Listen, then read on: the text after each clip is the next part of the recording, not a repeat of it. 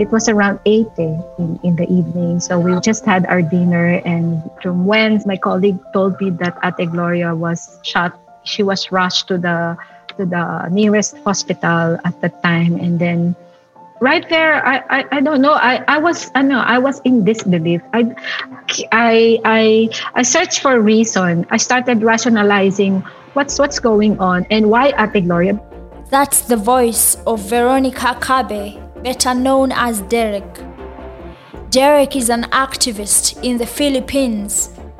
She's describing the moment that she first heard about the murder of her friend and fellow campaigner, Gloria Capitan. Gloria, a 57-year-old grandmother, was shot dead in the Bataan province of the Philippines. She had been opposing a local cold storage facility and power plants which she believed polluted her town, sickened her family, and covered the coastline in ash. In the weeks running up to her death, she had been repeatedly threatened and intimidated. But Gloria refused to be silenced. Derek continues her work, unmoved by fear. She is the coordinator of the Coal Free Bataan movement. This is Defenders of the Earth. I am Vanessa Nakate, and we are telling the story of the climate crisis through the defenders on its front lines. In this episode, we take a look at the work of Derek Kabe and local communities in Bataan, Philippines. The Coal Free Bataan movement was set up in 2015. It's been campaigning against the environmental damage and forced displacements caused by the ongoing development of the vast coal-fired power plant built in Bataan province. We call the province now as a coal-fired power plant hub in the region because coal-fired power plants have expanded. And in 2012, there was one coal plant, and now there are 3 coal-fired power plants operating at the moment. And so this is the highlight of our campaign right now. We are campaigning against these dirty sources of energy.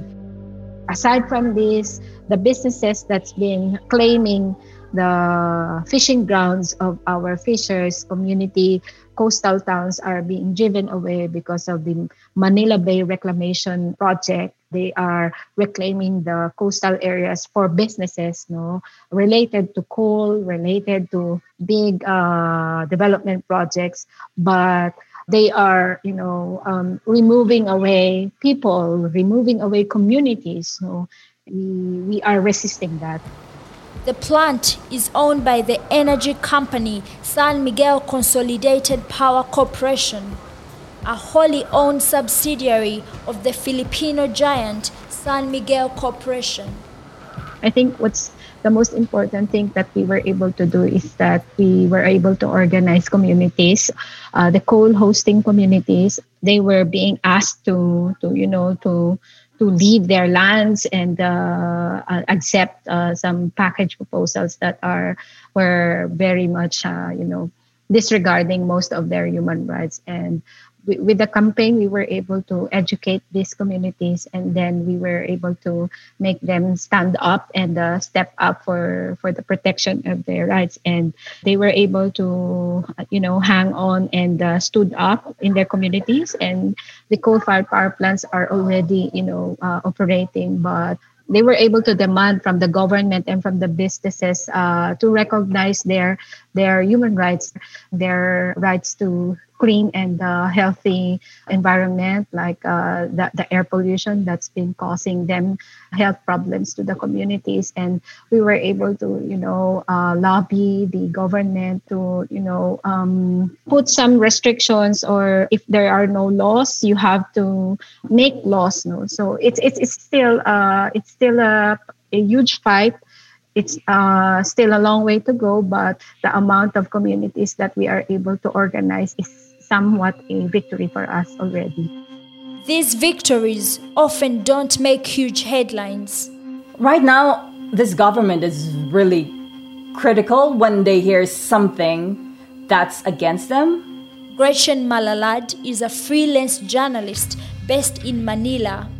She works mostly with organizations such as Al Jazeera and the BBC. Anyone who speaks about the government or any issues, even when it comes to not only environmental issues, but when you say anything against the government. I mean, I also reported about the drug war, and I have received death threats from reporting on the drug war. So it limits us. I mean, there are some journalists who become afraid, but I think it just makes it our jobs more dangerous, but we still do it. We still report it. Access to also information from the land defenders themselves. Sometimes they don't want to be interviewed because if they, they're also afraid that when they say something against the government, that the lack of this, the lack of funding from the environment, they would say that they're communist sympathizers. It's not only land defenders, also human rights activists and people who speak against the government. People get red tagged now, even journalists. Red tagging is the name given to the systematic vilification or criminalization of activists and any other critics and dissenters to the government. Leon Dulce is an organizer with the Kalikasan People's Network for the Environment. It's rooted in the anti-communist movements or propaganda since the 60s, 70s, and it's still persisting here in the Philippines because we have a persisting armed conflict in the Philippines by communist guerrillas. And so it has been a strategy, especially by government, to try to label activists, to try to label critics as supporters of these communist guerrillas and supporters of these armed revolutionaries, to try to paint you, red tag you as a terrorist yourself, as an enemy of the state yourself. And so they do this informally through trolls on Facebook, for instance, constantly tagging you on their posts that you are a terrorist, that you are a communist. It happens in national media where government officials repeatedly tag you again as communists, as terrorists in their public hearings, in their media interviews. It's also manifested in a lot of documents being released by government. You are listed in official publications by government as supposedly supporters of terrorists and communists.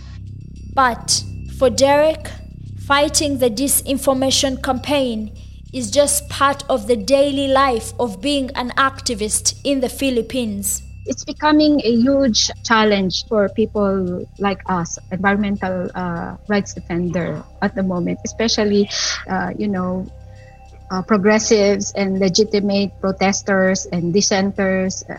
Environmental defenders are being lumped together as a terrorist, as an enemy of the state. Especially now that they are criminalizing the criminalization of activism, all forms of activism. So be it political activism or environmental human rights defenders, they lump it together with the usual suspects like terrorists. In fact, they have this law right now that they're weaponizing. It's called anti-terrorism law that is being used against the legitimate dissenters and activists at the moment. So it is very difficult because communities like our communities, we just actively voice out our opposition to the presence of this dirty energy business, and we just protect our human rights. We just protect our rights to have a livelihood, our right to have clean air, our right to have a clean and healthy environment. Some people in power have very much influence to the authorities, to the government that is supposed to be protecting the rights of the people.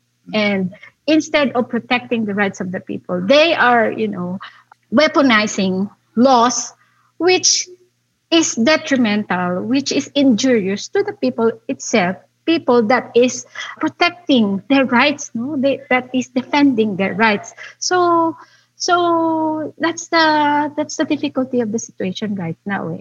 An already dangerous environment has been made worse by the COVID-19 pandemic, which has allowed the government even greater controls over people's freedoms. Gretchen Malalad. There's some sort of militarization how the pandemic is being handled here in the country, and you can say there's a use of force, and that is somewhat being used against land defenders. And there are occasions that they wind up being shot by state forces and sometimes unidentified assailants. So this, I think those assailants are more brazen now. Because since 2016, President Duterte has this whole war on drugs. There's thousands of so-called, they said, drug addicts being executioned. I think it's more, the land defenders now it's more a dangerous place now for land defenders, I think. The 1st of July 2016 is a date forever etched on Derek's memory. It was the first full day of Rodrigo Duterte's presidency. He won power on a platform that promised to safeguard the country's rural and indigenous communities, tackle corruption, and protect the environment. It was also the day that Derek's colleague, Gloria Capitan, was killed.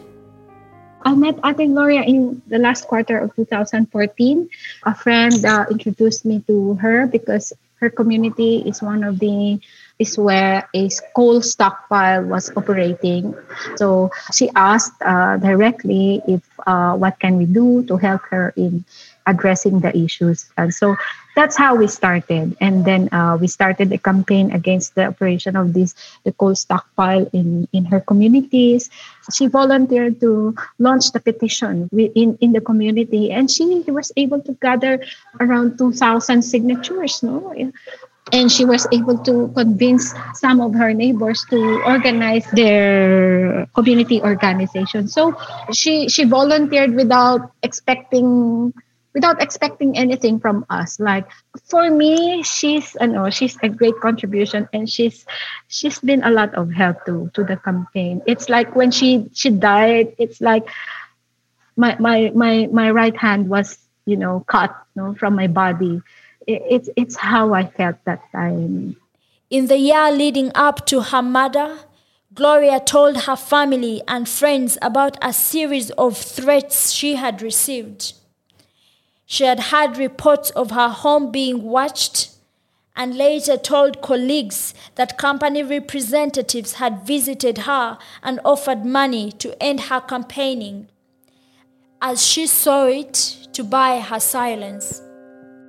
She died at the time when we are in the middle of the fight and we are gaining victories. And she felt very inspired. And I think she was getting her commitment deeper in the campaign. So that was when she was killed. She was killed in her own karaoke bar. She was talking with her colleague, with her 2 grandchildren who was, singing in a karaoke. Suddenly, 2 men riding in a motorcycle, one of them get off from the motorcycle and then entered into the karaoke bar and then hold her on the neck, then shot her, like right there and then. Her 2 grandchildren and Ate Herminia, who was in front of her when she was shot, and the man just went out of the karaoke bar and then rode off to the motorcycle and then fled off. that's how it was too fast, and she just lie there. So that's how she was killed. She may have been the first campaigner to die during Rodrigo Duterte's presidency, but she wasn't the last. Far from it. In the first 3 full years of Duterte's government, Global Witness reports that at least 121 land and environmental defenders were killed, a significant increase from 56 deaths in the 3 years prior to his term. Over half of them have died at the hands of the army or paramilitary organizations, and recent years have seen some dark days for bloodshed. It's being called Bloody Sunday. 9 people are killed in raids against suspected communist rebels in the Philippines. The UN Rights Office said 8 men and 1 woman were killed as the authorities executed search warrants before dawn on Sunday. Human rights activists say those who died had one thing in common.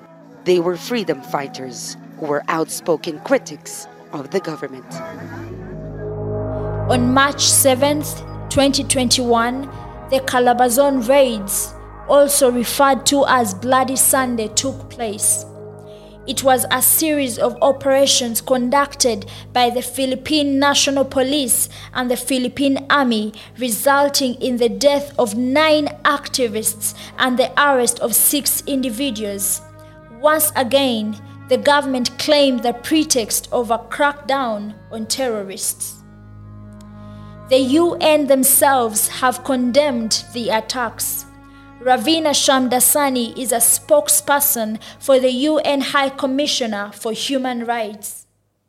Now, the government has informed us that the operation was based on search warrants issued in the context of counterinsurgency campaigns against the New People's Army.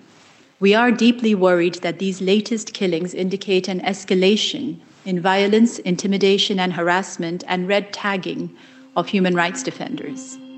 Tragically, many defenders in the Philippines have a story of murder to tell. Leon Dulce again. I've seen a lot of violence experienced by people I personally know, people I personally worked with.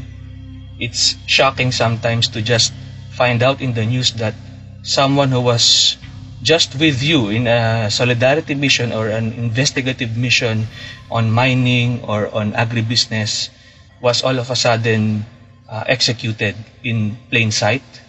And so while a lot of killings happened in the rural countryside, the trend right now is the attacks are already happening here in the cities across the Philippines.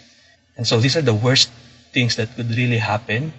And it's happening on an exponentially increasing basis. It's becoming more violent. There are more massacres happening. Since December last year, after the government passed the implementing rules and regulations of the anti-terrorism law, which red tags or vilifies, criminalizes activists and other critics and dissenters, there was a sudden surge of mass arrests and massacres as well across the Philippines. So this has been a pattern that has continued up to this date. No?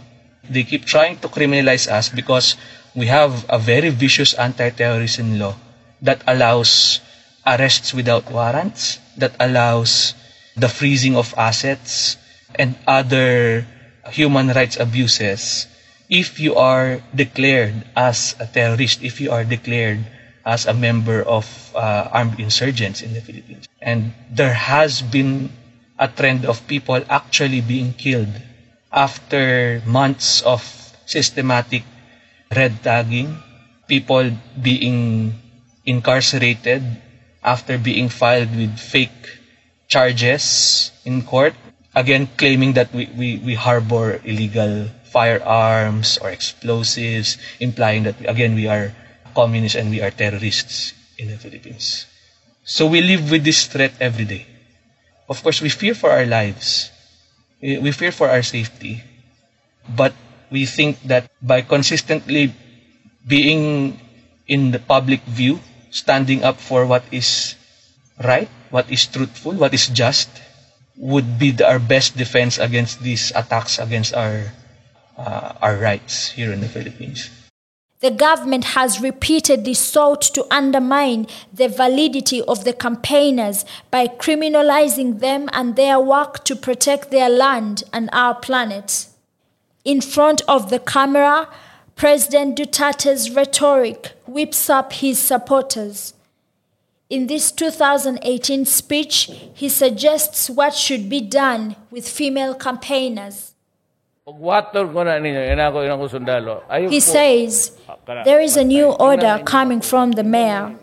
We will not kill you. We will just shoot you in the vagina. This will make you useless. It's been 5 years since the death of Gloria Capitan, and not much has changed. Still, killings continue.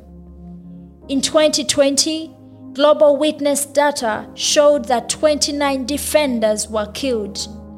The threats and intimidations towards those standing up against them continue. But for Derek Kabe, they serve as a constant reminder of why she fights.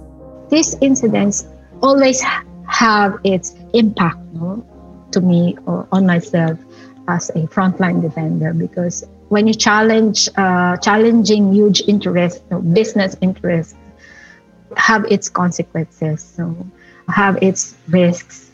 You are punching right in the nose those people who are behind. They do not want you to speak up. They do not want you to protect your rights. You have to face the consequences. It makes you braver. For me, it somehow gives me more courage and strength, because that means I am doing the right thing. It's like you have no choice, because the violations and the abuse and the violations to your rights are, they pursue, they keep on going, and if you stop, who would act on behalf of you? These are whole communities that's being robbed of their rights, and what can you do? So I believe that together as one community, transform our individual strength into enormous power that can stop the culprits and maybe make them pay in the future, because we are the people and the power resides in us. This has been Defenders of the Earth. It is a Whistle Down and Global Witness production.